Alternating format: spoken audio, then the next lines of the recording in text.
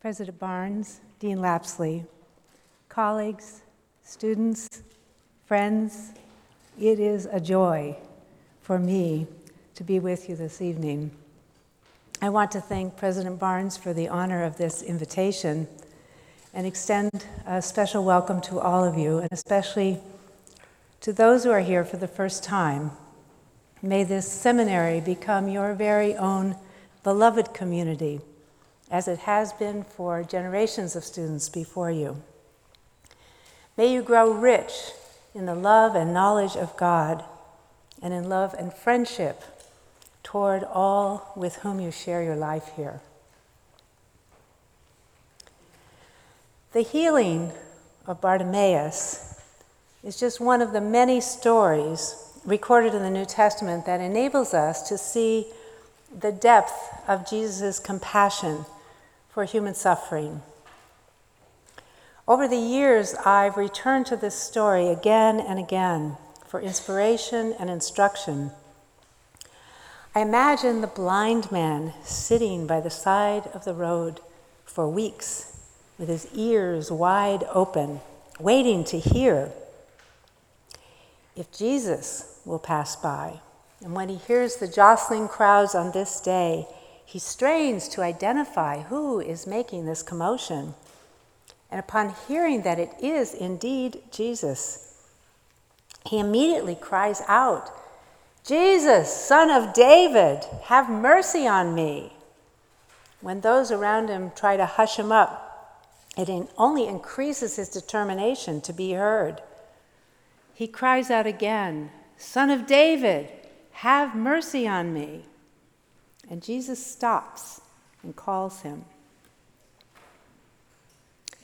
Have you ever noticed how often Jesus stops whatever he's doing and pays attention to the one who cries to him for help? So many stories flood the mind. Jairus pleading on behalf of his dying daughter, the leper who comes to him begging to be made clean, the disciples terrified by the storm on the Sea of Galilee, the tormented demoniac who cries out in anguish night and day, even the hemorrhaging woman who sneaks up behind him, desperate for the healing that has eluded her despite years of searching. Though each person's situation is unique, Jesus can see what is truly in their hearts and addresses each one in their particular distress.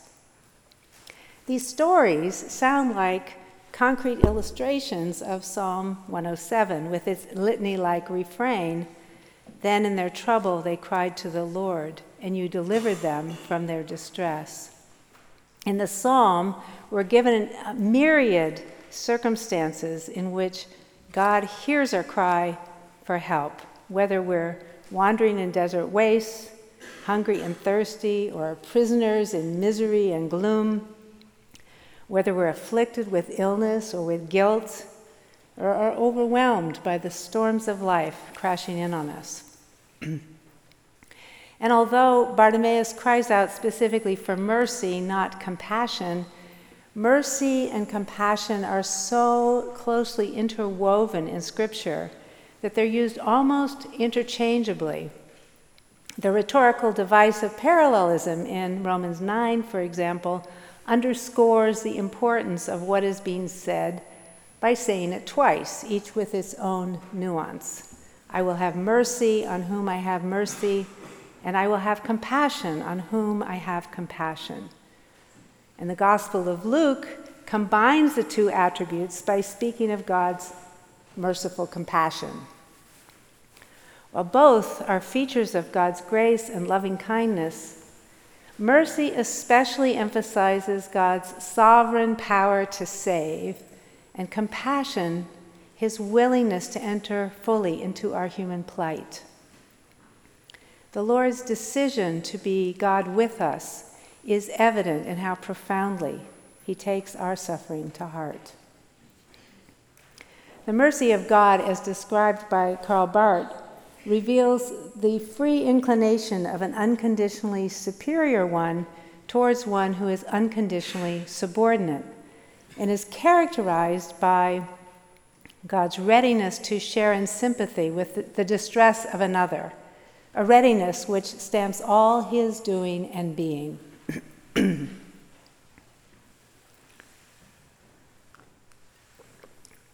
By calling on Jesus as the Son of David, Bartimaeus acknowledges Jesus' royal power as one in the lineage of David, the King of all Israel.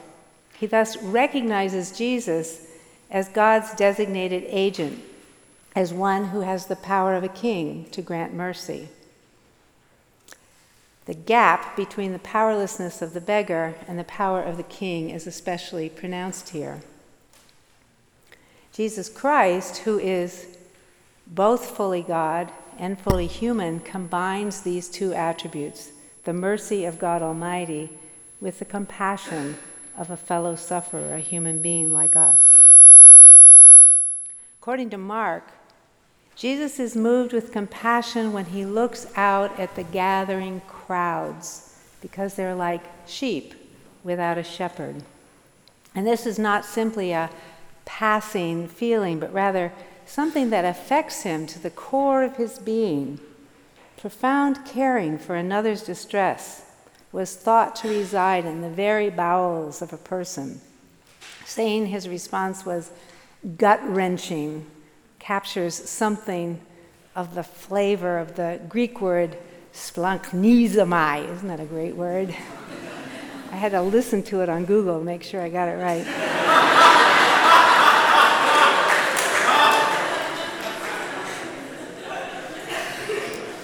Jesus is moved to his very entrails when he sees the masses so hungry and desolate, so in need of sustenance, healing, and hope. And though surrounded by multitudes day after day, he still hears each individual's cry. Striking to notice how the one called blind in this story is, in fact, the only one who has eyes to see who Jesus truly is. Though he suffers the affliction of physical blindness, he sees more clearly than many in the crowd. For Bartimaeus not only acknowledges Jesus' royal power, but also trusts in his loving compassion from the start when he cries out to him. From the very beginning of the dramatic scene, we are clued into the fact that Bartimaeus sees with eyes of faith. He's at the ready and seizes the moment when it comes. If he could only make his voice heard over the din of the crowd, then Jesus would hear him and be gracious to him. And amid all that noise and clamor, Jesus does hear his voice and says, "Call him." The crowd, who had been so eager to silence him, is now instructed to assist him. He who has sat invisibly at the margins of the community is now thrust into its center. For when Bartimaeus hears that Jesus is calling him, he throws off his mantle and springs up. He leaps into decisive action and is at Jesus' side in an instant. A helpless, blind beggar throws off his cloak and springs up. Don't you feel wonderstruck when you hear that? Here's our clue that a miracle is already underway, even before Bartimaeus asks for what he needs. Faith in the loving heart and inexpressible power of God is mysteriously already his. And upon seeing his faith, Jesus asks him directly, "What do you want me to do for you?" Bartimaeus doesn't miss a beat. He knows his heart's desire. "Master, let me receive my sight." I imagine this has been his prayer for a long time. And I suspect that those who have committed themselves to a life of prayer will know their need when Jesus stands before them. Those who are aware of their complete dependence upon God for the gift of life itself, for their daily bread, for for the forgiveness of their sins, for deliverance from temptation and evil, for the healing of their bodies and spirits, for the willingness to forgive those who have hurt them, indeed, for the wisdom, courage, and hope that come from God's Spirit alone. When Jesus stands before them, asking about what they need, they'll be ready with their answer. They won't hesitate. Like Bartimaeus, they will entrust themselves to him entirely. They will spring up in joy. And here we're reminded of those strange sayings that we know as the Beatitudes. Jesus speaks of blessings that belong to the meek, to the brokenhearted, the poor and the humble, to those who ache for justice and peace, or who are persecuted for seeking it. All those who suffer because of their deep yearning for God's kingdom to come, these are the ones who are blessed. But how can such affliction be a blessing? The blessing is not in the affliction itself, but rather in the durable faith that grows as they learn day by day to depend completely on God. The blessing is in the rock-solid trust that God will see them through.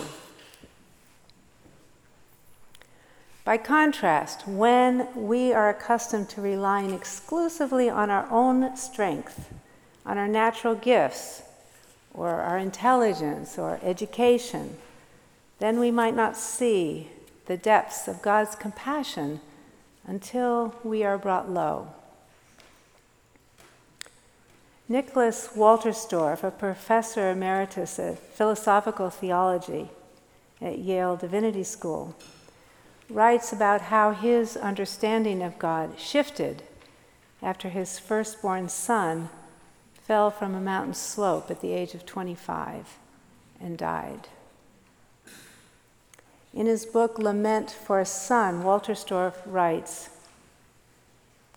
"For a long time, I knew that God is not the impassive, unresponsive, unchanging being portrayed by the classical theologians. I knew the pathos of God, but strangely, his suffering I never saw before. God is not only the God of the sufferers, but the God who suffers. The pain and fallenness of humanity have entered into his heart. Through the prism of my tears, I have seen a suffering God. And great mystery. To redeem our brokenness and lovelessness, the God who suffers with us did not strike some mighty blow of power, but sent his beloved Son to suffer like us. Through his suffering to redeem us from suffering and evil. Instead of explaining our suffering, God shares it. But I never saw it. Though I confessed that the man of sorrows was God himself, I never saw the God of sorrows." Those who have really seen Jesus' compassionate heart and who have come to trust and believe that Jesus is the living presence of God will find themselves shouting out with the psalmist, "You have shown me the path to life. In your presence there is fullness of joy." And such joy becomes a wellspring inside us to which we can return for refreshment even in the midst of struggle and sorrow. Compassion, in the sense I'm speaking of it, is not an abstract theological principle, but rather an attribute of our living Lord. It's not a human virtue that we have to struggle to develop, but rather a divine gift given as we participate in God's work among us. No longer blinded to God's power at work among us, we become witnesses to Jesus Christ, by offering others the compassion that we have by grace received. The blessing of a life together centered on worship and the communal study of God's life-giving word, as we are privileged to enjoy here at Princeton Seminary, is an incomparable gift. Dietrich Bonhoeffer reminds us on the first page of his book, Life Together, that it is not to be taken for granted that the Christian has the privilege of living among other Christians. Bonhoeffer wrote these words just as his own community was threatened at its core, as the Nazi Party in Germany was sending some off to war, some off to prison, and others, including Bonhoeffer himself a few years later, off to concentration camps. We are faced today with enormous challenges in our nation, in our world, and also here at Princeton Seminary. Recent events in our common life prompt me to ask, if you were to imagine Jesus standing before us, before our community, asking, "What do you want me to do for you?" what would your answer be? I'm asking this question not simply about your individual distress, but more so about the distress you experience as a member of this community. Of course, the two are inseparable, but the focus of my question is on how you perceive the needs of our shared life together and not simply your personal need. Would you be ready with your answer when Jesus sees your mustard seed of faith? Would you have the courage of Bartimaeus to cry out your lament? Don't worry, I'm not asking you to shout it out, but only to imagine doing so. In light of an email I read this summer as I was preparing this address, I found myself crying out to God once again for the healing of racial tensions and divisions among us. The email from President Barnes and Dean White spoke of an act of hate speech that seemed to be directed as a racial slur against one of our families, against one of our very own families. I felt heartsick when I read it. My stomach tensed up, tears burned at the back of my eyes. I felt dread in my belly, a confusing knot of alarm, anger, bewilderment, fear, sorrow. I imagined the shock, the hurt, the fear, and the anger that the targeted families might be feeling. I also thought about the sincere efforts that have been made in recent years to work toward racial reconciliation and lamented that such an act of violence might undermine the good work and the goodwill of so many. A single incident like this affects the entire community. And a comment by Harry Emerson Fosdick seems apt, who wrote, "We have even secret sins which poison the wells from which other people drink." Though done in secret, this racial slur poisons us all. Cato Weingarten, a psychologist and professor emerita at Harvard Medical School, has named experiences like this common shock. Common shock is widespread because it includes not only the direct victims of violence and violation, but also all those who are witnesses of it. Common shock affects all of us, but each of us in an idiosyncratic way, as we each attempt to make meaning out of what has occurred. When we experience events and exchanges that disturb us, Weingarten comments, everyone must metabolize daily jolts. Since few of us are aware of the chronically debilitating effects of common shock, she writes, few people know how to deal with it themselves, or crucially, help children to do so. Her comment is very much to the point in our situation, for I imagine that those children, those with children, would feel the impact of this incident all the more viscerally. African Americans, immigrants, people of color, anyone perceiving themselves to be targets of a racial slur may be especially concerned about how to talk about it with their children. Weingarten illuminates the dilemma when she writes, "A parental imperative is to keep one's children from harm, and warning children about danger is a primary means of safeguarding them. However, when the warnings themselves terrify and have the potential to harm, parents are in a terrible bind." From my study of neuroscience in my courses on trauma and grace, I've come to appreciate how impossible it is for children, or for any of us, to learn and grow if they are surrounded by threat and violence. Without a sense of safety, none of us can take in new information, let alone interact with it creatively, connecting it to what is already known so that it becomes meaningful knowledge. Such a realization is obviously important for an academic institution which cannot function at all apart from an optimal learning environment for all its members.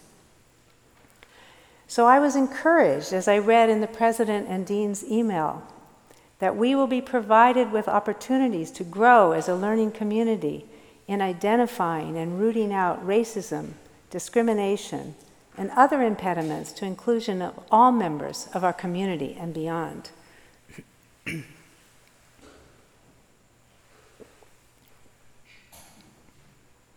What will this entail? How might we go about this huge task with some degree of confidence or hope that we can succeed? There's so many levels to consider, it can get overwhelming pretty quickly. When we consider our nation's history, we cannot help but acknowledge the structural racism that has infected all our institutions, including our own. And racism can be studied biblically, theologically, historically, politically, economically, and spiritually. And I hope that we will use this event in our common life to endeavor to get at the deep roots of our terrible plight, which of course we share with all Americans and people all across the world. It's not just our problem, but I'm focusing it here in our community.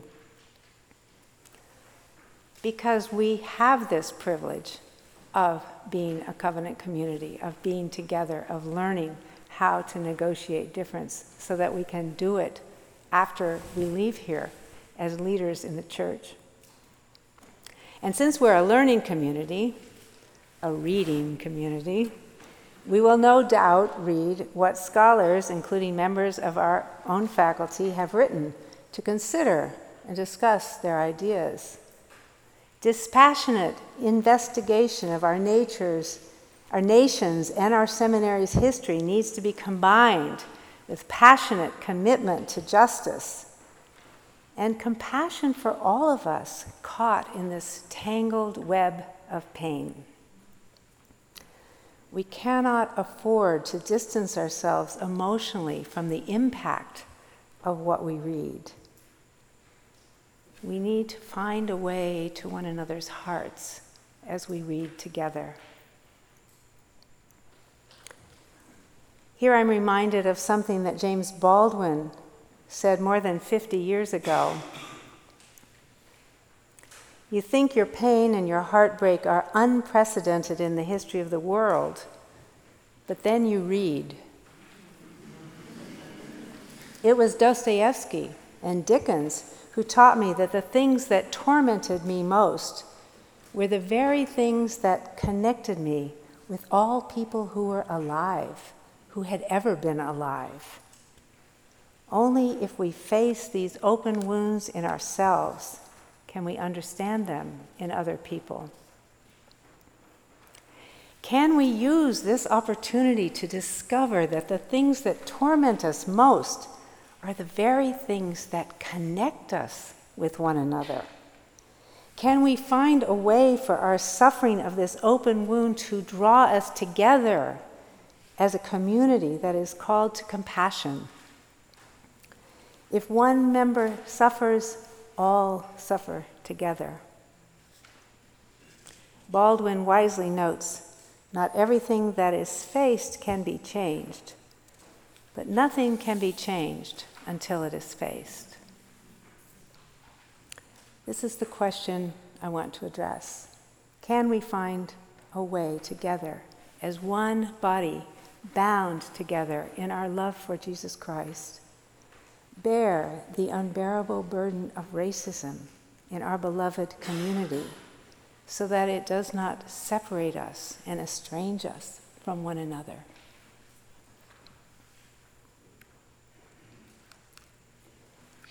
It's important to note that though we all suffer this burden, the suffering of the witness is not to be confused with the suffering of those whose group has been harmed by violent speech or by other violating actions or attitudes. In his book, Suffering Witness, The Quandary of Responsibility After the Irreparable, James Hatley writes this: by witness is meant a mode of responding to the other's plight that becomes an ethical involvement. One must not only utter a truth about the victim, but also remain true to her or him. In this latter mode of response, one is summoned to attentiveness, which is to say, a heartfelt concern for an acknowledgement of the gravity of violence directed toward particular others. In this attentiveness, the wounding of the other is registered in the first place not as an objective fact, but as a subjective blow, a persecution, a trauma. We find that our witness of the other who suffers is itself suffered. We suffer, so to speak, the impossibility of suffering the other's suffering.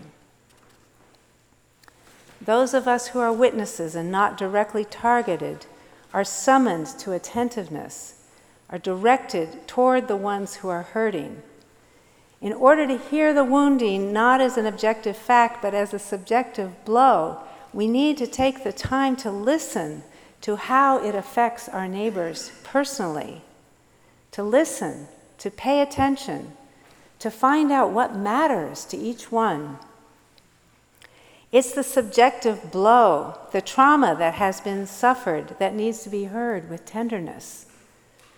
Our solidarity and caring is conveyed as we listen and respond to the hurt, or the anger, or the fear of each one. And his last point, that we suffer, so to speak, the impossibility of suffering the other's suffering, is also important to grasp. No matter how much we may care for those who have been hurt or have been made afraid, we might not ever fully understand what they're going through. Unlike Jesus, we cannot see what is in another's heart. Our understanding is limited. Weingarten reminds us that it's important to ensure that at no point do we ever confuse whatever suffering might come from witnessing with the suffering that we are witnessing. They are not akin to each other, she says, and we have an ethical responsibility to ensure that we are not confused by this. Weingarten goes on to differentiate the task of the sufferer from the task of the witness. While the task of the sufferer is to resist isolation, the task for the witness is to refuse indifference. I want to address each of these in turn. First, I want to address those who understand themselves to be directly impacted by this racial slur or by any other violating acts or attitudes that are in this community. Resist isolation. Do not take hateful speech into your heart and let it fester there. It has nothing to do with you and everything to do with the one perpetrating the violence. Talk to your neighbors to get support. Ask your friends to hold you in prayer. Talk with the minister of our chapel, Jan Ammon, or with our pastoral resident, Yeti Walker. If the incident triggers traumatic symptoms, such as intrusive thoughts or images of violence or danger that go round and round and round in your mind, making you unable to sleep or to focus on your studies, let your feet lead you to our Student Counseling Center. Nancy Shingala Bowman has a cadre of therapists and counselors who are trained specifically to work with trauma, anxiety, and depression. Don't suffer alone in silence. Let your crying out be heard. Let your crying out to Jesus be heard by the members of his body right here at the seminary. Second, for those who are witnesses to this or other acts of violence in our community, refuse indifference. It's true that those in a position of privilege can more easily distance themselves from the impact or even resort to minimizing it. Might you be thinking, oh, come on, Dr. Huntsing, you're making a mountain out of a molehill.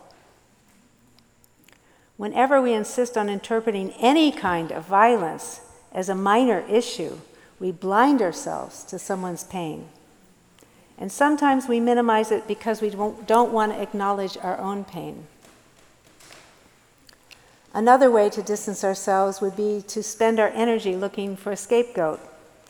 It's tempting to think that maybe the racial slur came from someone outside our community, and so excuse ourselves.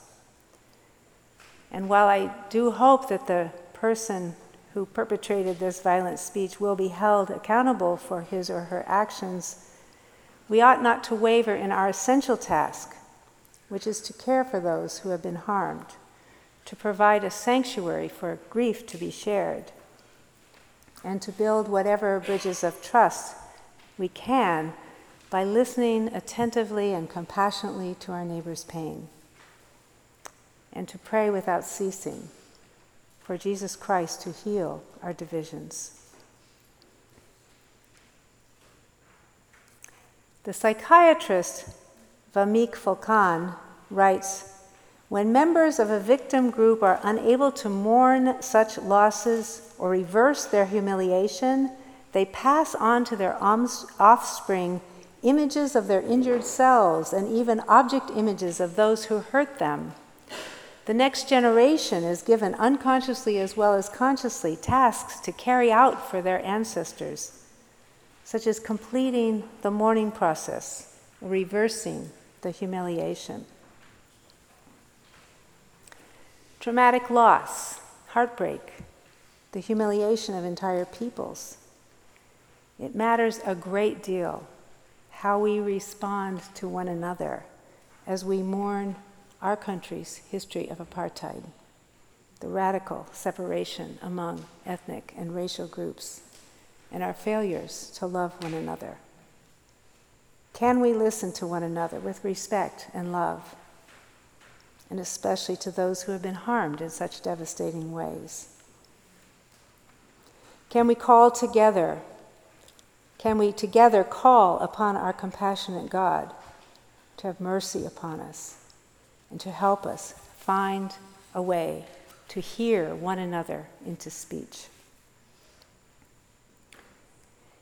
In his book, Life Together, Bonhoeffer reminds us that Jesus Christ stands between each of us and every other member of the community. He writes that we can meet each other only through the mediation of Christ, that we will find full fellowship with our brother or sister only in the Christ who alone binds us together. He goes on to say that the most direct way to others is always through prayer to Christ, and that love of others is wholly dependent upon the truth in Christ. As we commit ourselves to pray for the afflicted in our community, we will also be drawn to them again and again in a spirit of open-hearted listening. Our compassion will become palpable when it depends upon, but not apart from, Christ's own compassion. I believe that the humiliation and the trauma of generations suffered by African Americans, by generations of Native Americans, by generations of immigrants from around the world, is a burden too heavy for us to carry. It's too heavy for any one individual to bear. Even, I believe, for a whole community to bear alone. We cannot atone for the sins of our ancestors, nor can we heal the suffering that people of color endured or continue to endure to this very day. It's only as we call upon Christ to intercede for us that we can enter into this space at all. We are mortal, fallen human beings who cannot right the balance, and we cannot simply declare ourselves forgiven. We can only entrust ourselves to God and cry out for His mercy. By God's grace, we are able to take all that we have heard, all that we understand, and all that we have failed to understand, and lay them at the feet of Jesus. Together, we can pray for deliverance. As President Barnes and Dean White wrote to us just a few weeks ago, we will work together to promote an environment in which all are treated with the dignity, honor, and love that befits the children of God. This task needs all of us working together, for we deeply need one another's support, encouragement, prayers, love, and goodwill. In his book, Raging with Compassion, Pastoral Responses to the Problem of Evil, John Swinton writes, "If we are to resist or transform evil, it is vital to find ways to reclaim the practice of lament." And I believe that the Black Church has given the world church a priceless treasure in the cries of lament that come to us as African American spirituals. Centuries of affliction and oppression have been metabolized and transformed into inexpressible beauty, resilient hope, and durable trust in the God who hears our cry. But each of us needs to claim their particular gifts and give of them gladly for the good of the whole. If the ear should say, "Because I am not an eye, I do not belong to the body," that would not make it any less a part of the body. If the whole body were an ear, where would be the hearing?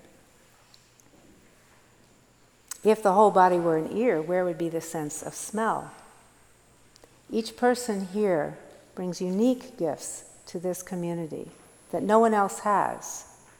Each of you belongs to Christ's body as the unique and irreplaceable individual that you are, and you are essential to the working of the whole. The seminary needs to hear your voice, even if, like Bartimaeus, you stand at the margins, even if you have experienced others trying to silence you. Do not allow yourself to be silenced.